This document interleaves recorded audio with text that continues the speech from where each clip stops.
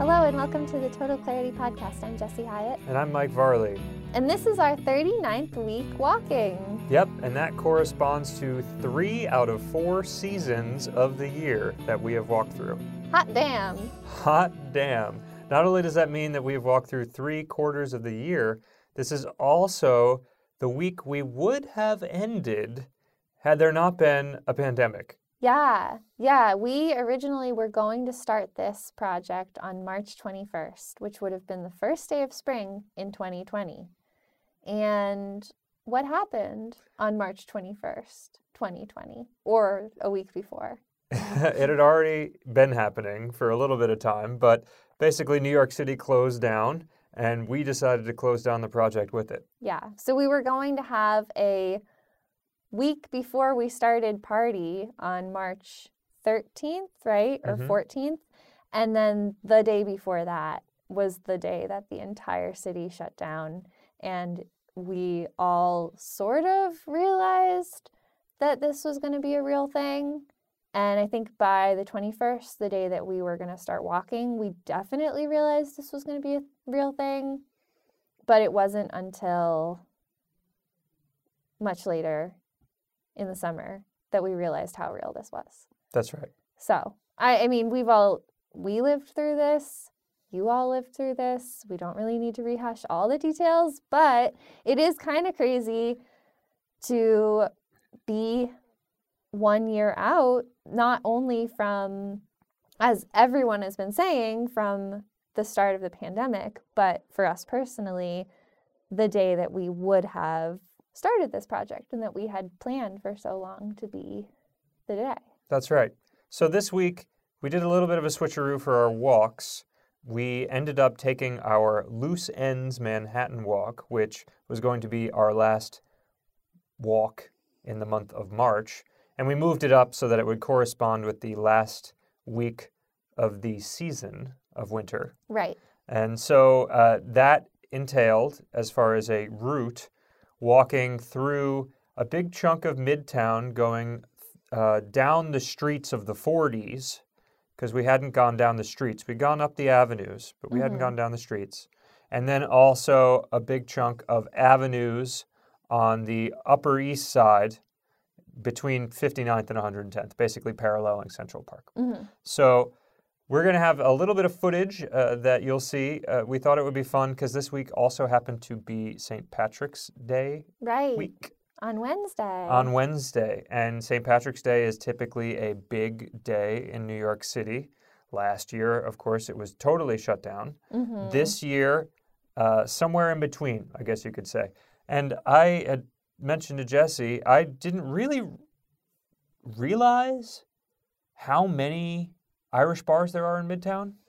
Yeah. I mean, I knew that there were Irish bars in Midtown because when you look for a bar in Midtown, that's all that shows up. But like, I guess I'd always just thought I was going to the same one because they all kind of look the same. Yeah. But there are a lot of Irish pubs in Midtown. Yeah, when you take a walk along every street from 41st to 49th, you realize that all those Irish bars are different.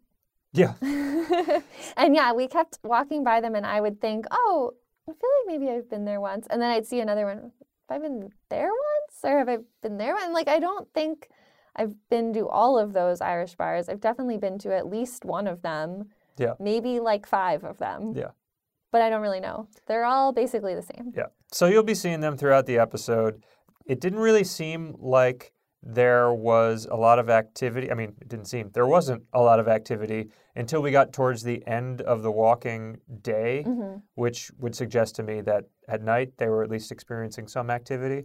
But with the city right now, you're not allowed to have anybody standing in these establishments or on the outside areas that they've set up. So there's really a limit to how much people could actually gather. Although I did see some, like by the end of the day especially, there was some, and I guess you'll all see that too. Yeah. There was a little bit of people like breaking the rules as far as that goes, just like there's 2 people seated at the table and then 2 people standing to the side. But it wasn't there wasn't any sort of like massive crowding or anything crazy like that. Yeah. And in addition to that, because we were in the 40s, if you check out our 360 video for this week, you'll see a number of different theaters from the theater district. Mm-hmm. So it's, I think, an interesting thing to be capturing right now because the theaters are still all plays and musicals from a year ago. Right. Nothing has changed. So I don't know if these productions are going to come back whenever we do have theater again, but it is a moment in time, even more so than normal. You know, if you think about footage that's been captured at any point in New York City's history and you go by Broadway, you get little snippets that are really interesting because not all the productions that you'll be seeing are things that are going to last the test of time. Right. You know, there's a Phantom of the Opera in there, or, you know, stuff like that. But some of the other ones are not, you know, going to be, like there's a Matthew Broderick, Sarah Jessica Parker one, which I'm sure is great. Yeah. But I don't know if it exactly holds up to the Les Mis level of, you know, notoriety. I can picture that going for centuries. Sure. Yeah. They'll have like in real life deep fake. Yeah. For both of them 200 years from now. But anyway, if that's something that you're interested in, check out our 360 video. You can see that.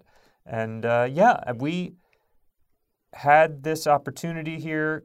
We don't have a guest this week. And I think something that we talk about a lot is the idea of to what degree we're actually talking about our project on the podcast, particularly since we've switched sometime around November from doing surveys of the neighborhoods we're walking around generally to transitioning to themes. Mm-hmm. And so with this being a milestone, you know, week, the change of the seasons, we've also walked over 5,000 miles now, which is pretty awesome. Yeah, that's a lot. Yeah. We'll get to the mileage report next week, though. Yeah, we'll This have is a week mileage report 39. forthcoming, but I do definitely But yeah, want that's a to lot of miles. note that we have gone over 5,000 miles. So yeah, we don't typically have a lot of discussion these days about what we're actually doing on the walk, partially because it's become just a part of our routine, which is interesting. We were on the Urbanists channel last week when we were doing bagel reviews. I don't know how many of you are from the Urbanist channel. Thank you for tuning in. We appreciate it. But we were speaking with Ariel, host of the Urbanist shows, after doing our bagel reviews video, and he was saying to us, you know, it'd be really great if you could play up the drama of what you're doing. You know, like you have the idea, the gimmick, you know, the thing that would pull people in, doing all these marathon walks. And it would be good to really play up what you're doing because it is significant. And I think that it is, one, not necessarily how we've been structuring the podcast, but two, kind of difficult to conceptualize the idea of playing up the drama because it almost seems like playing up the drama would make it harder to do what we're doing. Like it almost has to be a little more blasé about how we're going about our business because to keep up the level of drama every day walking a marathon would be more energy consuming, you know? Yeah, I mean, I guess probably for us in particular, just as two individuals who like maybe don't typically just do that. Right. Like maybe if we were more engaged with some sort of community where that made sense, I could see that, but we don't currently have that happening. No. Right? Like maybe if we were posting on a Twitter or on a Instagram all day or something and had a role of like, okay, we're at mile 10, let's see how we do. Like, let's check in again in 5 miles. I think that would be really fun. Yeah. But because that's not part of our routine, thinking about adding that feels like a extra thing. I think if we had a team of people helping us, it'd be easier to play the role of doing it dramatically. But right now, or if we had a big boom box that we could play dramatic music from. But yeah, I mean, we're going to record this and then I'm going to spend the weekend editing this and I just can't handle that level of drama of like 5 marathons and then editing it. It would just be too much. But we could try it right now. We've made it this far. 5,000 miles. How far are they going to go? They've said that they could make it 7,000 miles by the end of the year. I think I'm at my breaking point. We've met Mike. We've met Jesse. They've been walking for 9 months. 195 walks. They have 3 more months to go. Will they make it? Find out next week, and the week after that, and the week after that, until June 20th. Well, if that worked, good. If that worked, find Was out. that Let us know in dramatic? the comments Will below you if put that some worked. in post? Will you put some of that good game show music, like the whammy, like any sort of dramatic game show music? Well, you've given me a job, so thank you. This is the real drama. Will he do it? Will he add music?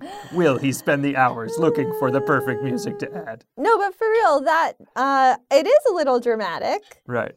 We have 3 more months to go. What's dramatic are these heat pipes.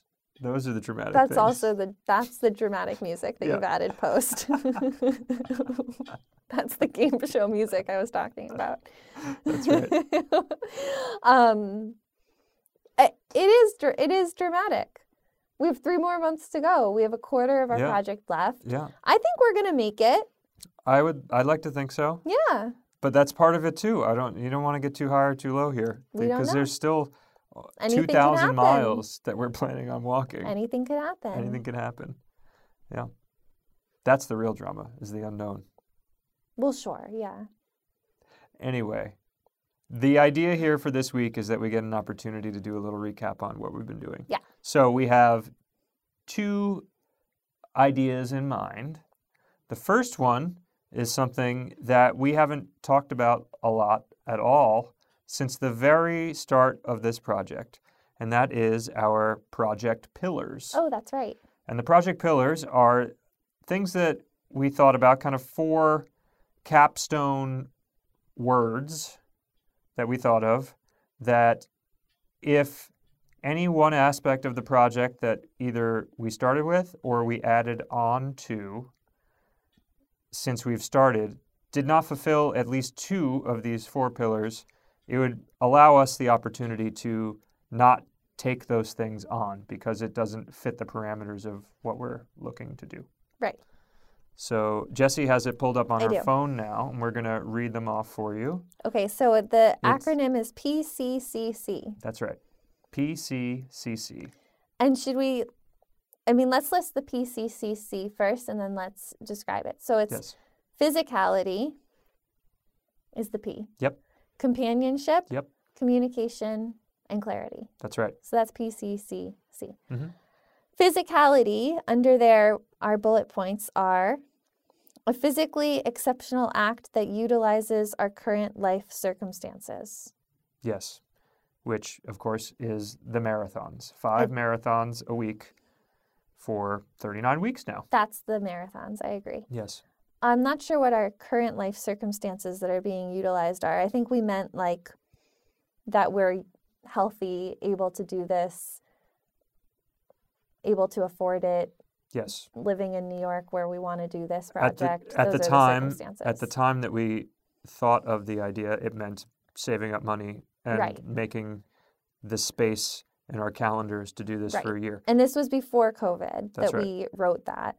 But I still think that it's even more relevant. It honestly is kind of more relevant. Yeah. Because we don't have any social things to do. We don't have any other places to go. We're not going on vacations. We're not going even more relevant. And Jessie has said even as late as this week, when reflecting on some of the choices that people in our immediate group of community, as well as the larger world, the decisions that have been made, thinking about how maybe some people's problems would have been lessened or removed entirely if they had just spent more time walking outside Yeah, no, I think I said I wish everyone knew to walk. Right. Yeah. Or could take the time or would take the time. Because, Yeah. I think there's something, especially during this time. I mean, I'm not by any means going to say that I'm like the epitome of a stress-free person or anything, but definitely experiencing less stress Right. and less emotional pain and anguish from doing this walk than I think I would be not doing this. Yeah. And even just on the days when we're out walking. Yeah. Anyway, so moving on. Yeah. The next one under physicality. Mm-hmm. By the way, you can check these out. I'm sure I probably already flashed the graphic for this chart, but you can check them out on our website as well. Right, that's where I'm reading it from. Yeah. It's on the About page, or About tab. So the next one is an exploration of our body's potential. Yeah. I think that one's pretty self-explanatory. Yeah. Also the walking. Yeah. A deepened understanding of our body's communications. Yeah, Yeah. that's true. I mean, yes. How so? I would say that we have had the opportunity to watch our bodies go from struggling with this process to accepting it, and then finding out that the body can actually normalize even really extreme things like this. Yeah. I think also it's really related to what you just said, but something like the levels of pain or discomfort that I might be experiencing throughout the day. Like one level of pain is just kind of my body being like, I'm a little tired. And like maybe that means I need to get a drink of water, or maybe that means I need a granola bar, or like maybe I just need to ignore it and it'll go away. But there's like sort of this like easy thing. And then there's a different level of pain that means that I might need to stop and stretch or like sit down for a second. And then there's another level of pain that I don't think I've felt and I hope we don't feel, but probably that would communicate like there's a real problem here. Yeah. So I think just even that, like recognizing that my body's telling me something, and that it's not all like, oh, I have to stop. My foot hurts, but it might just be that maybe I'm tired in another way. Maybe I need something to eat. Yeah. So the next bullet point under physicality is routine performance of the act. We're definitely doing that. Yes. Yes, we've accomplished that so far. Yeah, that's pretty obvious also. A prioritization of long-term body health. Yes. I mean, there hasn't been any time where we've tried to walk through something that seemed like it would be detrimental long term. No, that's true.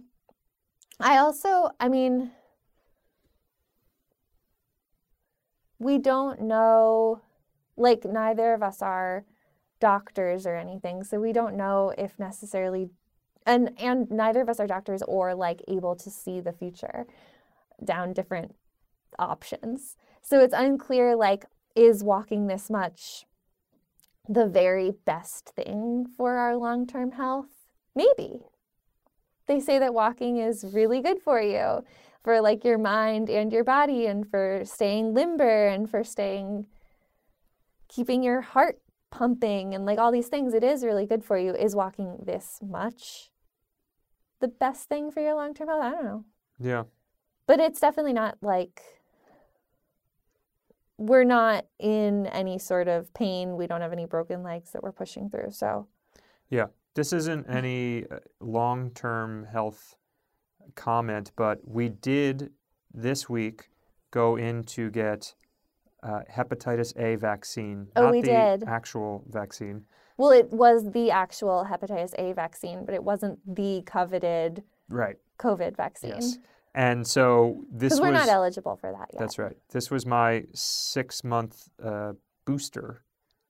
This is my second part 2 of the Hep A vaccine, which is recommended to us by, we share a doctor. Dr. Shelley Shee. Yeah. And Highly so recommended if you that's can get right. in there. So we had gone in August, which was a month, somewhere between like 6 and 8 weeks into the project. Yeah. And I had gotten the physical done at the same time. And so I inquired about what my weight was because it's now been 6 months of walking. And so my weight has changed 8 pounds. So I've gone down 8 pounds during that time. Yeah. So again, not really a long-term health thing necessarily, but I think people might be curious what it's like if you're walking 131 miles a week and eating at least 3 bagels a week, how that all balances out. And Yeah. it turns out it's minus 8 pounds. Well, I also think just because I think that some people watching are going to be like, Mike, you've lost weight. You were already so skinny to begin with. Are you okay? And like, first of all, please don't comment that. Like, it's going to be, we're both just going to be like, oh, I'm fine. But it's all in my calves now. You do have really strong calves. But I think just from like seeing you, you're not, like, it doesn't seem like you've lost weight in any sort of like bad way. It seems like maybe you've just lost whatever as sort of little bits of excess there was. I don't know. Yeah. I thought it was just interesting to share. It's and also, interesting. I wonder, It's interesting. I mean, I kind of wish that I had gone the first week because I wonder, like, 8 weeks of walking probably shed off whatever, like, the most lowest hanging fruit was. And That's it's also a good point. There probably was some. Yeah, and that's 3 months of, like, the hard quarantine, too. Yeah. That would have been, hard. Yeah. At play. It would have been what? At play? Yeah, I mean, that would have been March 20th to June 20th or something when we started the project, which was the most, like, sedentary that we would have been. That's a good point. Yeah, well, but anyway. You didn't. Yeah. So anyway, go on with the physicality. Well, that was the last one of physicality. Okay. Yeah, I mean, I would say that all of the boxes have been checked with respect to that. I mean, I don't know if there's really any other physical act we've taken on during this project duration. Like, it's been mostly the walking, obviously. I think it's just been the walking. We'll get back to this in a second, but I also just want to say that you visited a physical therapist before starting this. That's correct. Who, just in speaking of long-term body health, he did, like, sign off on this. He did. Yeah. No, he was very supportive. Yeah. Insofar as, I mean, I'd only met him once, and he was like, yeah, that's possible. And I was a little concerned when I met with him that he was going to be like, oh, don't do that. Yeah. That's a bad idea. But he had no... No, he was like, this is fine. Yeah. You're going to be fine. Yeah. And like wear supportive shoes kind of thing. Yeah. He also, when I met with him, said that he would be interested in being on the podcast. So maybe one day. Oh. Maybe one day we'll have him on. Yeah, we should talk to him. Yeah. But you asked one other question, and then I said that. I was just wondering if that was the last physicality. That was the last physicality. So, yes. Go on. Okay, so moving on to companionship. Companionship. Aww. This is Jesse's favorite. Maybe. Number 1, utilizing our current life circumstances of intentioned interaction. Of intentioned interaction? That's interesting. Yeah. Utilizing our current life circumstances of intentioned interaction. It almost seems like it should be for intentioned interaction. What were the us from a year ago thinking? Yeah, I'm trying to remember. Utilizing our current life circumstances of intentioned interaction. I mean, it works that way too. It just for seems clearer. Anyway, it doesn't really matter here or there. I feel like we are spending a lot of time interacting with intention. That's true. I mean, I think between just the two of us, but also with other people. And I do think that, again, this was written pre-COVID. Yeah. But I think that for this particular note, intentioned interaction is like such a COVID thing.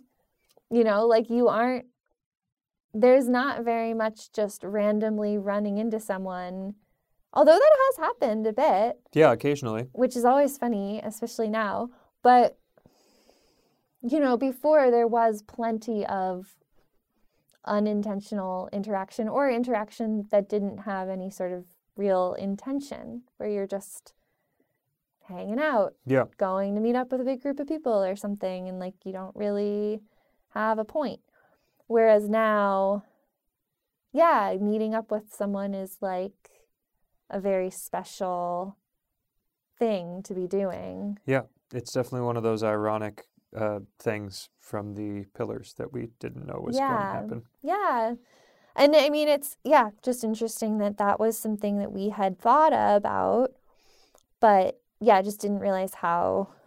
Well, it was also going to be a part of the be. events that we, didn't end up really doing because we can't.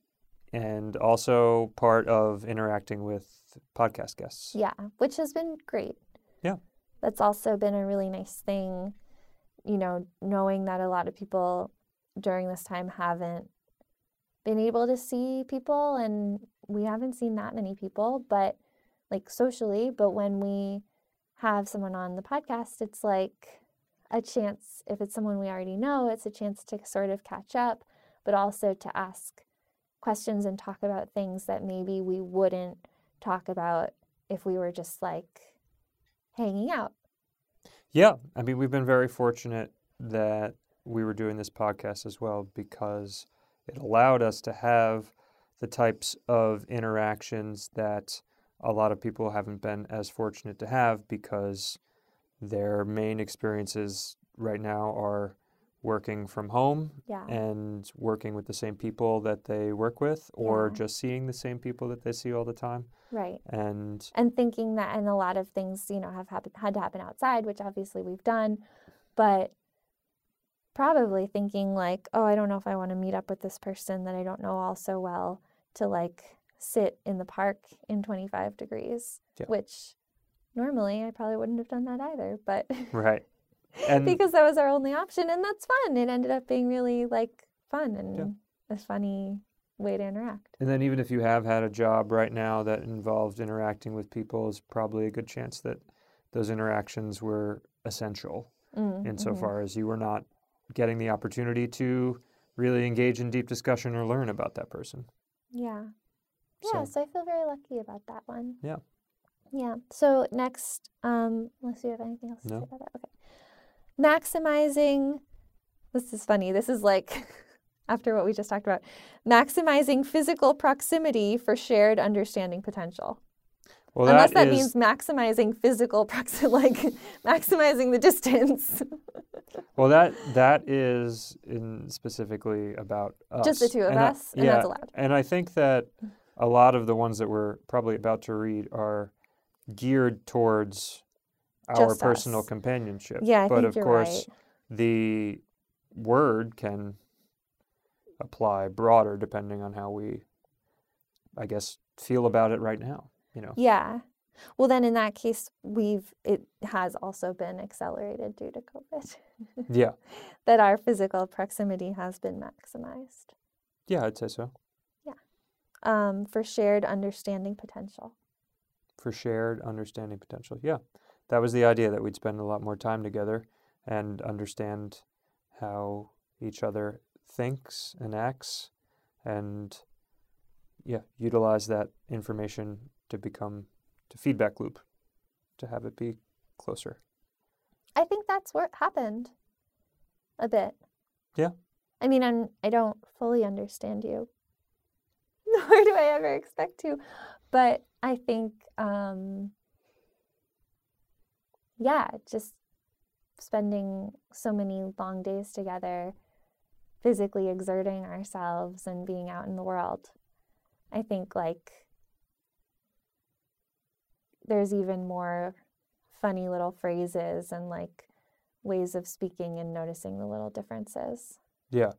Well, I think maybe one difference I would think of for how we set it up there, or what I guess I personally envisioned versus what the reality has been, is these points were identified, come up with, in the context of these long-distance walking trips we had done. Walking the length of Vermont, walking from San Diego to Los Angeles, walking from the Pacific Coast to Olympia, Washington. And in all of these instances, it comes under the context of vacation time and taking a break from what our normal lives were.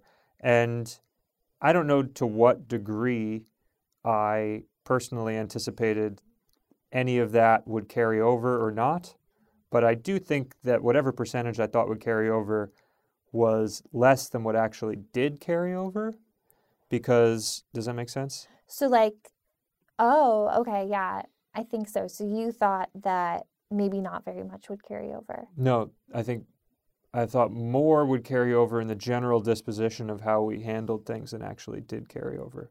Oh, okay, that's so, which is to say that, maximizing shared understanding. Is that how we phrased it there? Maximizing physical proximity for shared understanding potential. Shared understanding potential. For me, kind of, I would have thought, would have manifested in the context of like vacation time spent together, which is like exploration and wonder and fun.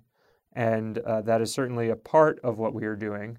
But particularly as we've now gone further into the project on our revisiting areas, this is a great example. This week, we ended up finding a spot that we hadn't previously. We found a dead-end spot around Sutton Place based on Jesse's insistence to go down there. And it overlooked the Queensboro Bridge, and it's just a little park. It's like a terrace park. Yeah. And it was really cool. We'd go back again sometime, and there was definitely like a shared sense of wonder that accompanied that. But most of the time, it is us walking on paths that we have already gone through in some respect, and we're noticing differences perhaps, but it's not an exploration level. It is a more day-to-day level. And so the maximized shared potential or shared understanding in this instance is more like a day-to-day shared understanding and not like an exploration shared understanding. Yeah, I think I'd agree with that. Which leads to like fights on the street openly, which is fun. It's not new. It's not, but that wouldn't happen on the like vacations really in the same way. I mean, we definitely fought on the vacations, but not in the same way that we fought on the streets of New York at this point. Yeah, but also, like, I feel like the day-to-day, like, fight type thing that would happen now also is often resolved a lot quicker. Or, like, it's like maybe we're kind of mad about it all day or something, but we're also like in the middle, we're like, wait, hold on, look at that, that's cool. Like, like we can get back to this. Right? Do you agree with that or no? Yeah, sure.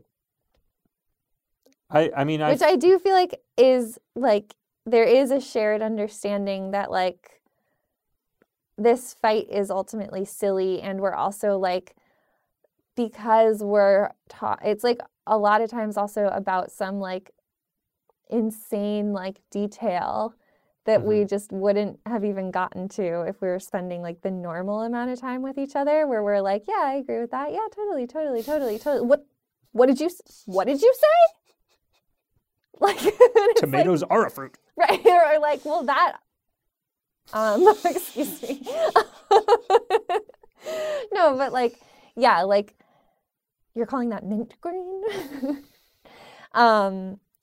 Whereas normally maybe we would have had that conversation and just thought that we completely agreed on some point that one of us was making, because we wouldn't have gone into it so granularly. But because we're spending so much time together and just have 10 hours to just chit chat, like, either one of us at any point can just be talking for 45 minutes about something, and you're like, yeah, totally. We spent 2 hours today dissecting Coming to America, the sequel. Coming to America. I can the tell number you two. Yeah. the review of that movie is it is not worth talking about for 2 hours. But we managed to do it. I don't think the movie itself was even 2 No, hours. no, we talked about the movie longer than the movie was. Yeah. But that gives you an idea for the level of granularity we have in these conversations. Right. So I think all of that fits under this maximizing physical proximity for shared understanding potential. Sure. Next. Let's hear it. Combining concerted effort for a mutual goal. Yeah. We were just fighting about this today. Yeah, we were a little bit. That's why I'm silent. The bottom line is, it's less about sharing whatever the fights are. I'd certainly be happy to, but I don't want to derail the podcast too much. The bottom line is, we are trying to figure out what the elements of sharing responsibilities on the projects are or are not. You know, the podcast, what responsibilities are whose, the social media, what responsibilities are whose, the walking aspect, what responsibilities are whose. Yeah. I hope that's right because I said it 3 times. You did say it 3 times. If it's not right before, it's right now. Yeah. And also with Jessie running her dye studio, how the needs of that come into conversation with the project. Right. And how much that is something that takes my energy. Yeah. And then how much of that energy is able to be taken, like how much is it my responsibility to also be saving enough energy for this project? Yeah. And not completely letting myself get drained on it over there. Yeah. So combining concerted effort for a mutual goal. Yeah, I mean, I think even with all of that, what you just talked about, it definitely is still combined effort. And I guess what we're learning about how things have been going so far is that it sort of vacillates. Is that the right word? Mm-hmm. Up and down? Or is it oscillates? Yeah. Either one. It moves depending on the week, month, season. Yeah. And how much energy I have and how much energy you have. It sort of shifts back and forth, I think. So I think we have been combining concerted effort this whole time. We have the mutual goal, but there have been some times when it's like the combined effort is coming more from you or more from me. Mm-hmm. But we're still giving basically everything we have in energy towards that goal. Yeah, I think that makes sense. Yeah. Next. Okay. Is this companionship still? Yeah, there's 2 more. Okay. Sharing needs, aligning needs. There's a comma there. Sharing needs, comma, aligning needs. Yeah. Yeah. Yeah. I think that's happening. I think that actually relates a lot to what we just talked about too, because especially the last month or so when I had been super busy with my other work, there was a sharing of needs from both of us. I had things that I needed you to help me with, and I had things that I needed to do that were not related to this job, this project, that were related to my job.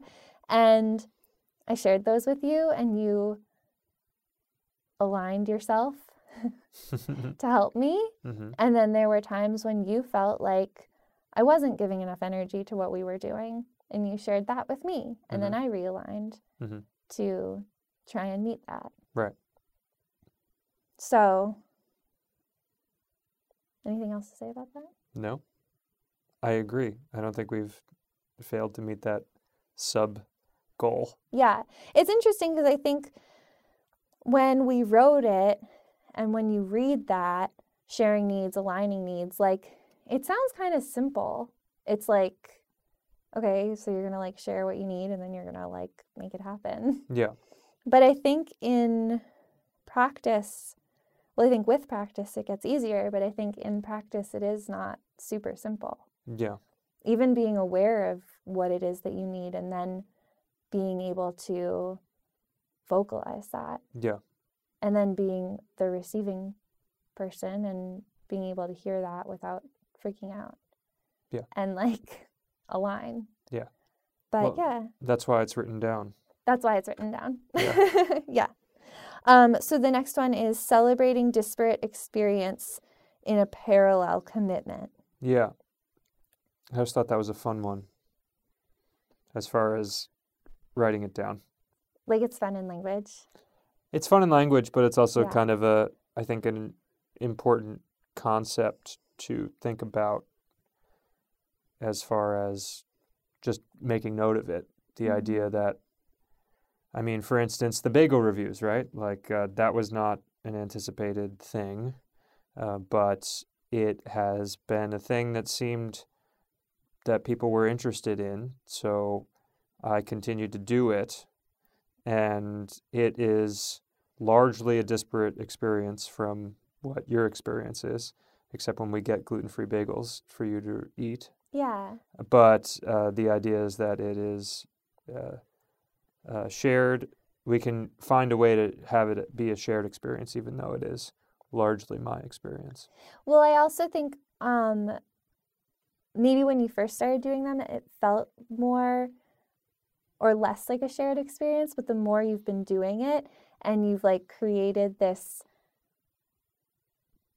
bagel man persona and like language around it, the more I'm able to understand it. And it's almost like when sometimes you explain to me like what something smells like, and I have like the memory for things and like I can imagine, like even if I'm not able to eat the bagel, you're describing it in this way that's like, I don't need to eat the bagel. Like I'm still eating the bagel by hearing you talk about it. Yeah. And it's like become not even a bagel anymore. It's just like some object that needs to be evaluated. Right. Right. Sure. And then disparate experience could also mean our different experiences of the same activity. Like yeah, that's true. I don't know if of course. I don't know if I necessarily have an example for the way that we experience the walking differently, but that would be something that, you know, we could celebrate the different experiences we have about that. Yeah. Yeah, I don't know if I know that either. I mean, that makes me feel like we should probably study that a little bit. Or we could. I don't know if we have to or should, but Yeah. that could be a fun thing to study though, like, because I don't know how you experience the walking. Right. I mean, yeah, I think we probably have an estimation for how we each experience the walking, but if we spent more time thinking about it, there probably would be differences that would emerge. Yeah. Similarly, for how we experience people interfacing with our clothing, it's probably another thing where there might be some fine differences that could be worth exploring at some point. But that sounds like the type of thing that maybe when the project is over, we will again revisit these pillars and then do another audit. You know, in a lot of ways, what we're doing right now at this project is actually the middle of the project. And when we get to the last day of walking, there's a whole new circling back on this stuff, including watching every one of these podcasts and reevaluating what that's like. That's going to be my job, as you can see from her face. Don't worry. I'm on it. That's a disparate experience. Yeah, that's a very disparate experience. All right. Is that the last one? That was the last one Great. for companionship. Let's move on to communication. Expression of experience in a benevolent manner. Yes, that is, you're confused by that? I remember what it means. Please. It is it kind of taps into how we were thinking about doing social media stuff and how we're thinking about doing what we're doing right now, the podcast, the idea of if we're going to communicate anything, we try and do so in a manner that is positive and contributes to the world rather than further muddies the experience that we're all having. Yeah. I feel like, I mean, in addition to, or just like to clarify positive too, I don't think like, not like fake, like if something wasn't good, like we will say it's not good. I mean, but like genuine and honest. Yeah. And like, yeah, not trying to be a jerk. Yeah. Yeah. And I think we've done that so far. There may be things where we've unknowingly contributed negativity. Sure. But by the virtue of that definition, we haven't known it. Yeah. Yeah. So. Yeah. I think we've done a pretty good job of trying to be like that. Yeah. Next is expression with meaning and principle. Mm-hmm. That seems similar. Benevolent versus meaning and principle. Yeah, I mean, one is be positive, and two is have either a message or a purpose. Yeah, or kind. I don't know why I'm having a hard time with the word positive right now. I don't know. But I feel like, but I'm sure how you mean it is how I'm thinking it. I just feel like positive can sometimes be like fake. Like if something wasn't a good experience, I feel like we've communicated that, like mm-hmm. I'd like to communicate that, but also not in a way that's like mean. Yeah. Yeah, I mean, I don't know. I don't know if I can think of another word other than positive right now. But the idea is with constructive energy and with intention are those first 2 points. And right. I don't know if those were necessarily things that we wouldn't have done otherwise, but part of writing them down is just to be able to check in on them. Yeah. Intentional openness in encountered dialogue. Yeah, I think so. Yeah, I think so too. I think that, this is one where COVID wasn't around when we made them. So the encounters that we've had with people are just very different. Between the fact that the number of encounters may have declined, A, because of COVID, and B, because the walk takes a significant amount of time every day, maybe even more time than we anticipated, even though it's less hours maybe overall, but the motivation to get home is stronger than it might have been if we were just doing vacation walking. Mm-hmm. And then in addition to that, there's also the idea that the quality of the interactions that we have is altered inherently by the fact that we're all wearing masks and there's a pandemic happening right now. Right. So even with those two things in mind, I think that we've tried to maintain that ideal. Yeah, I'm trying to think of like specific examples, and the only things I can think of right now are just interactions with people on the street that normally maybe, and honestly, I forgot that we wrote this. I think it kind of comes naturally with just what we're doing, but also maybe because we wrote it, it was like in there somewhere. Mm-hmm. But, people that have like come up and started walking alongside of us a handful of times. Yeah.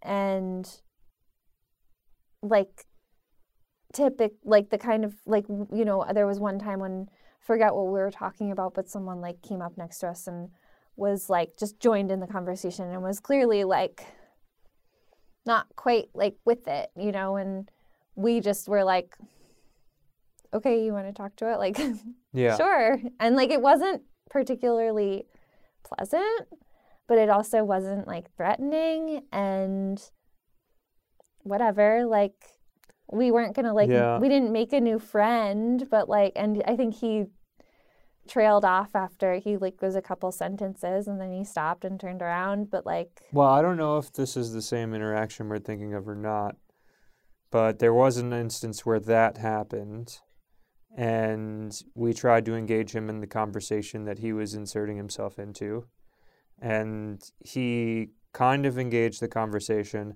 but then was immediately looking for money from us. And those are like the hardest versions of that, because it's like, okay, well, you're not really looking to be in the moment with us right now. You're almost kind of, I mean, it almost feels like mocking in a way, because we're having a real meaningful conversation here, and you're only engaging it insofar as you're parroting words back to me so that you can use that as an opportunity to then ask me for something. Yeah, but I think there's something, I don't know, I mean, I understand, yeah, I think it was frustrating to you, and I think that's why I said, like, it wasn't a particularly pleasant conversation, but I think something about just being like, if you want to talk with us, you could, like, it's almost like I'm not being naive, but I'm also not being jaded. Yeah. And so my sort of the jaded Jessie would have just been like, okay, dude, like, leave us alone, like, or like walked faster, or like moved to the side, or, you know, something like just not nice. And then, like, not only is he not going to get the money from me, but he's also not going to be treated like a human. Yeah. And, like, even though, yeah, he was probably mocking us, like, that's fine. Whatever he thinks of us or acts towards us that's all in his own head. Like, I don't need to take that on. Yeah. And so to just engage him in what like, that's me projecting and reading into him to think that he's mocking. Like, I don't need to even acknowledge that part of it. I can just pretend like he's not mocking me, and like he's actually just trying to talk with us. Yeah, yeah. And then when he's asking for money, like, no. Like, that's also perfectly fine. Like, I don't have to give anyone money. That's not part, like, I'm open to dialogue. I'm open to talking with someone. If they want to ask for advice, I'll give them advice. If they want to, like, keep walking with us for a while, like, that's fine. Yep. If at some point I happen to be taking out a granola bar for myself and I have an extra, like, maybe I'll share that if he's been walking with us for an hour.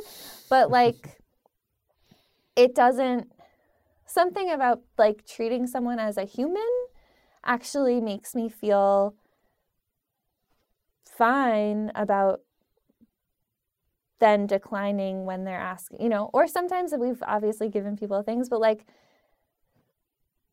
I feel like giving someone the respect of humanity is way better than giving someone, like, it's a the dollar. opportunity. Yeah, the opportunity to actually engage in the moment. I mean, the disappointing thing is just that it ends in that interaction, not that it, like, the interaction itself isn't the problem. Like, I'm happy or willing to entertain the idea that this might actually turn into some type of, like, further exchange. But then when it comes down to the point of, like, okay, well, now I'm looking for something. I'm looking to get something from you. That's when it's like, okay, well, this is disappointing, but at least, like, I did engage this at a good faith level for a while. Yeah. Well, maybe I wonder if I'm still a little bit on the jaded side of things then, because I don't really feel disappointed. Like, because I don't have any expectations. I think I must still be on the jaded side a little bit, because I'm like, all right, I'll talk to you. Like, but it's very much like, I'm going to be super nice to you. I'm going to be, like, completely open to talk to you about whatever it is you're trying to talk to me about. But I'm also like, this is ultimately going to end only as a small, like, entertaining story for me. Like, I don't see this being, like, some sort of, like, major change in who I perceive this person to be. Like, it's also not someone I know, or, like, someone that I need to know. Well, it was a similar encounter this week without Jessie, where I was walking down the street and a man saw this hat that I was wearing, and he said, "I like your hat." I was like, "Thanks." And I kept walking, and then 10 to 15 seconds later, he was already a half a block away, and he came running down towards me and shouting, "You know what that reminds me of? You know what that reminds me of?" And then he was walking alongside me, and he said, "You know what that reminds me of?" I was like, "What?" And he was like, a hailstorm that we had back in the summer. And I was like, "Oh, okay, what about it reminds you of the hailstorm?" And he said, "Oh, the hailstorm a couple back in the summer." And I was like, "Oh, okay." And he was like, "It was up on 71st. I was on 71st when it happened." And I was like, "Oh, I don't remember that. But my girlfriend and I have been walking marathons all year, so I may have been outside during it. And I made this hat. Well, my girlfriend made this hat. We've made it together." And he got very excited about it. And then I handed him a sticker. And then we elbow bumped, like COVID bumped. But it was like this very like kind of an intimate elbow bump. Like he kind of like really leaned in on, like there was a lot of meat, a lot of forearm meat on this elbow bump. But he seemed very happy about the whole exchange and walked away. Yeah. He wasn't looking for money. I don't know if I would have given him money at the time. I don't think there's anything inherently wrong with asking for money. It really just kind of depends on the circumstance whether or not you're going to give money or not. But the idea was that like the exchange was actually meaningful in the moment. Like it wasn't like he was looking for anything more other than to communicate to another human being that this particular instance reminded him of some other instance he had, and that sentiment was heard by me. And I think honestly that's part of why, like, that being able to have that experience makes all those other experiences that are like could be potentially disappointing not disappointing, because it's really just like practice for something that like that is so nice. Yep.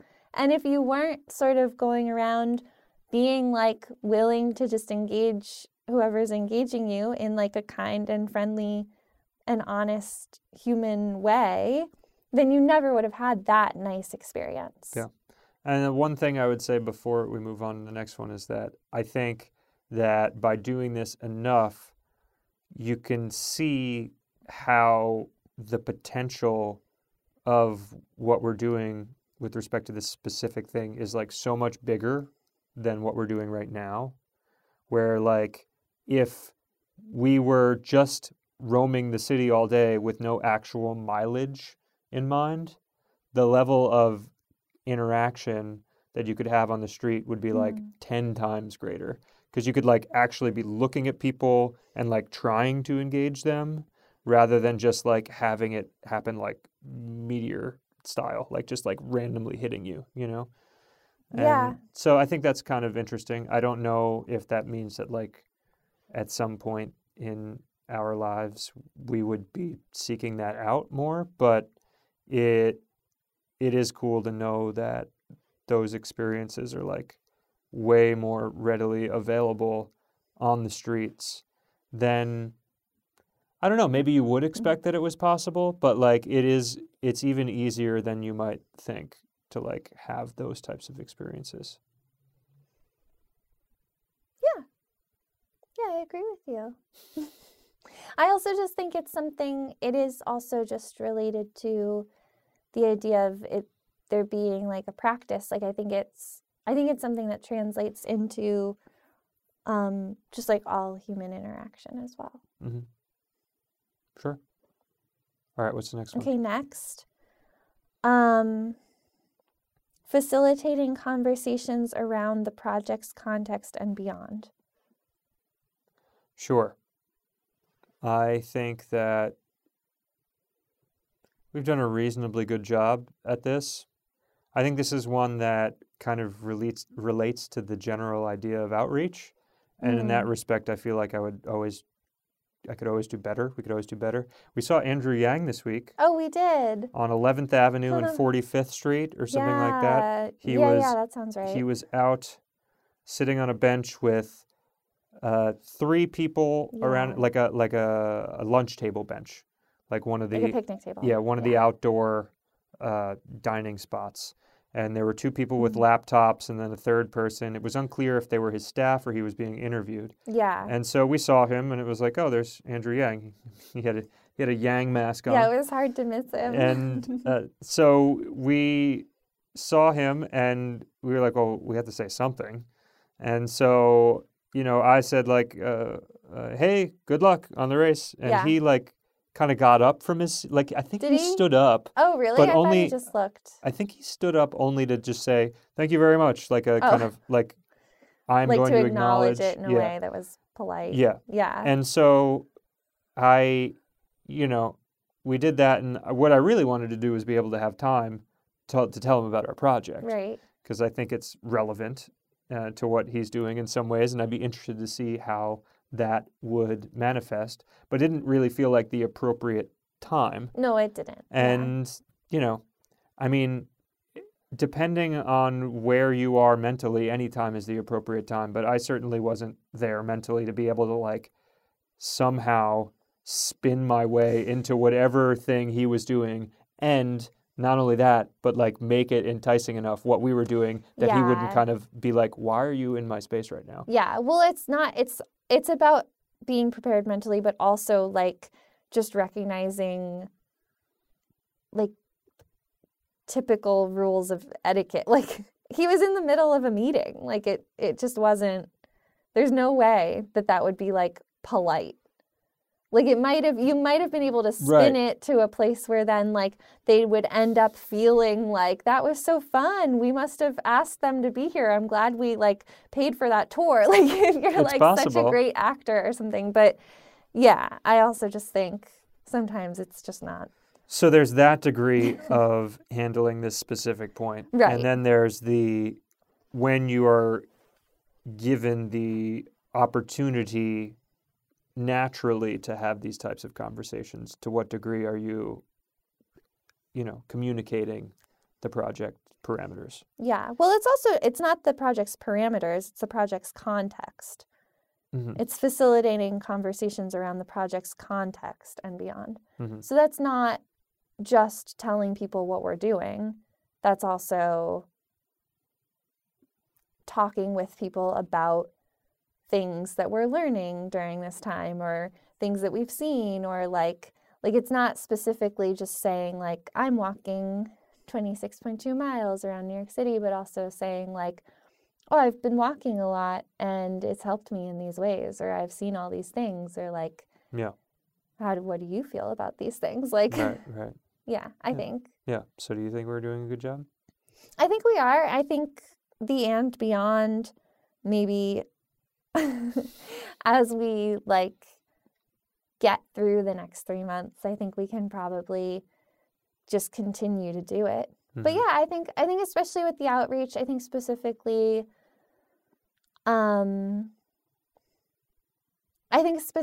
with people that we're meeting along the way and making a point to learn about things and share what we're doing with people that are also doing things that sort of are related in some way or another that we're also like inspired by. I think we're doing a good job about that. I don't know if necessarily like conversations with like people we already know going into this. I don't know if I can judge that, like casual conversations when a friend like asks how it's going kind of thing. Like I don't know that I have a sort of template for facilitating like the parts of this project that I would like to share with a lot of our friends. Like I think I'm still probably in the processing phase of everything we're doing. So yeah, I'd say I'd give it a higher score with like new people that we're meeting through this project than maybe with the conversations that are just like general conversations with people we already know. Okay. But then we're having a podcast every week. So like, and that is, I'm sure people that are listening are both new people and people we've known for a long time. So that's also part of, I mean, I don't know what the conversations beyond like that we aren't even part of. Like maybe people are talking about it and having positive experiences and taking it and doing their own things with some of the context that we're bringing. So Right. Cool. Okay, next. Intentioned choice in medium and frequency Okay. Is this the last one? of this communication, communication. yeah. There's one more. Intention choice in... Medium and frequency. Right. Which is to say the podcast, how many times the podcast comes out a week, the 360 videos, the social media, all that. I would say that right now the consistency is king here. This is what it's kind of gone to for me personally, which is to say there may be better mediums that could have existed for this project. And I don't know at this stage if I'd be inclined to experiment with things. I would be more interested in creating a full body of things that we've already done, you know? Yeah, well, I also think the intention choice in medium and frequency, like for this year, and as you said earlier in this meeting, you mentioned that we're almost like in some ways just like in this whole walk as a halfway point of the project where there is probably going to be a lot that we're going to do post-walk. Right. And so there's going to be so many more mediums that we have. Like, I don't know that I think we have made intention choices in how to communicate for this year. Yeah. And I don't think that changing that is necessary unless it was failing in some way. Yeah. So, yeah, I think we've made the intention choice in medium. I don't think it's failing in any way that we would need to rethink it. No. I don't think that rethinking things in this sort of like when there's so much going on is beneficial even. I think just keeping it going as long as it's not like broken. Yeah. Makes sense. Yeah. And for frequency, yeah, I mean I think it's good. I think it's fine. Yeah. Yeah. Again, I think all of this stuff was, and like we did making those choices, we did talk about it a lot. And yeah, discussed like whether or not we could keep up with it, whether or not there should be more, less, whatever. And this is what we came up with. And we've tweaked things, certainly, but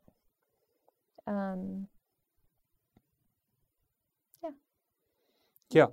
I don't know if I think there are things I maybe would have done differently in terms of exactly how we're doing the podcast and whatnot. If it would have turned into exactly what it is now, which is, I think, a lot more long form listening and considerations than maybe doing something like a live stream, which we have been doing with the other YouTube channels we're visiting, which is great. And we hope that the last season of the spring will bring more of that. Yeah, those have been really fun. But I've always really appreciated this format, like the long talking podcast format anyway. So, and that was kind of what we were setting out to do at the beginning of the project. So we've succeeded in doing what we were really thinking we wanted to do. Right, and I think that the live stream for us would be really fun to play around with. I also think... And that may well be something that you'll be seeing in the next few weeks. Yeah, we might try it out in addition to the podcast.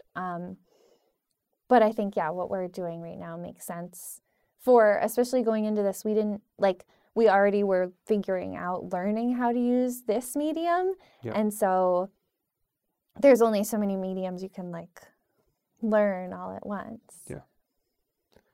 Cool. So, yeah. Let's go on to clarity. Okay, let's move on We're gonna to hit clarity quick because we have one more segment that That's true. we want to do. Yeah, and we're getting tired. Clarity. Pursuit. Oh, clarity is also like repetitive It's and almost like a poem clear. in a way. Let's hear it. Pursuit of personal clarity. Pursuit of paired clarity. Pursuit of communal clarity. Pursuit through outward awareness. Pursuit through inward awareness. You said it was a poem, so I read it all together. Pursuit of personal clarity. Yes. I mean, I think that's happening. Yes. There's a lot of stuff that, even though it is difficult to process right now, different feelings I'm experiencing, I think that all the documentation we're doing, this podcast, the daily writing I'm doing, the photos and everything, all of that's going to contribute to some type of understanding. How much of that understanding I'm going to retain or we're going to retain throughout the entirety of the walk and beyond, I don't know, but I do think there's going to be a good chunk of it that comes post-project as well. Yeah, I think that there is a lot of personal clarity that is happening, but I also think that the objective here is pursuit of personal clarity. Mm-hmm. And that is such a nice thing because it's like a constant, like that's a loop. Or I guess it's a never-ending line. Yeah. So, yeah, I mean, I'm on it. Yeah. Pursuit of paired clarity, I'd say is, similar. Yeah, I mean, that just deals with our mutual understanding, which was a lot of what we hit in the companionship section. Yeah. Yeah, we're doing it. We're pursuing it. I'm pursuing it, and so are you. Pursuit of communal clarity. Yeah.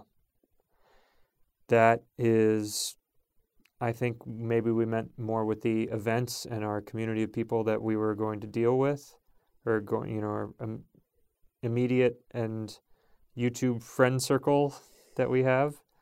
And it has changed to some degree.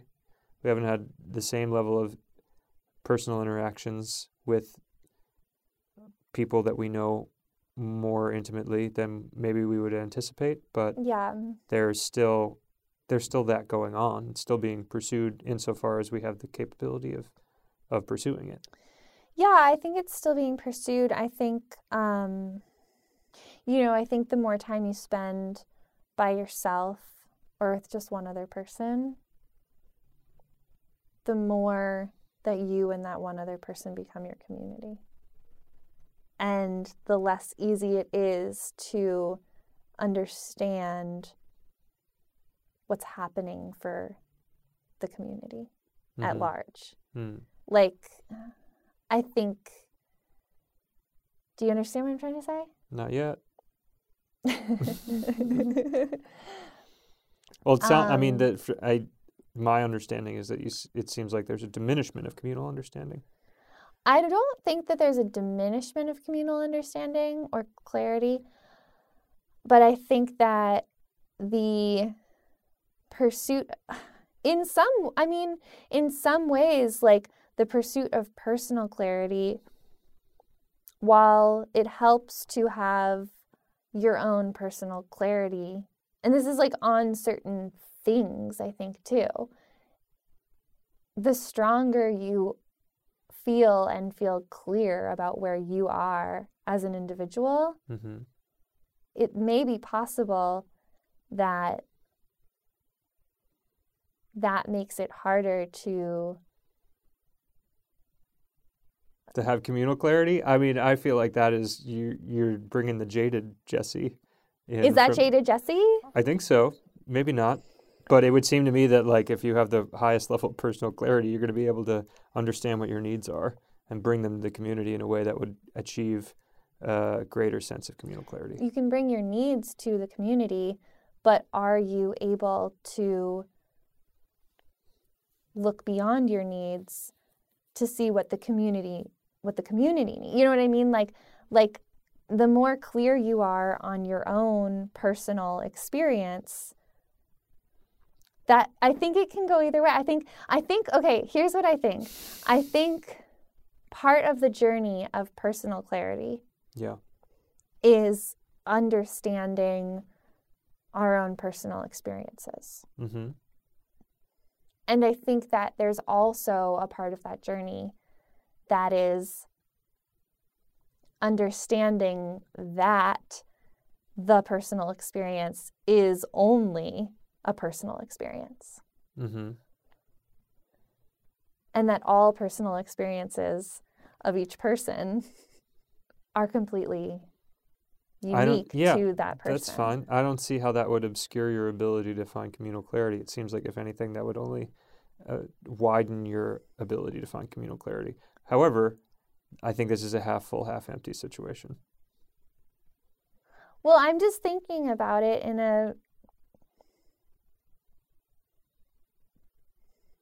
I'm just curious. I'm not saying one way or the other. Mm-hmm. I would like to think that at some point you thought that they all aligned, because then we wouldn't have them in the same box. Oh, no, absolutely. I'm just thinking as we're on this pursuit of clarity, mm-hmm. I'm wondering how much they bump up against each other. And also, like, how much of it, when you're sort of trying to imagine, I guess, I mean, and also pursuit of communal clarity, it's like that can mean so many different things. It can mean like trying to understand what or how a bigger community thinks, or it could be like as big as, you know, the world, trying to solve some sort of world peace problem. Mm-hmm. It could be as small as like a family or a small group of friends or something. But like, yeah, I mean, I do think ultimately if everyone was truly pursuing personal clarity, mm-hmm. that would help with communal clarity, because everyone would be like actually able to express themselves in a way that is like understanding of many different facets. Mm-hmm.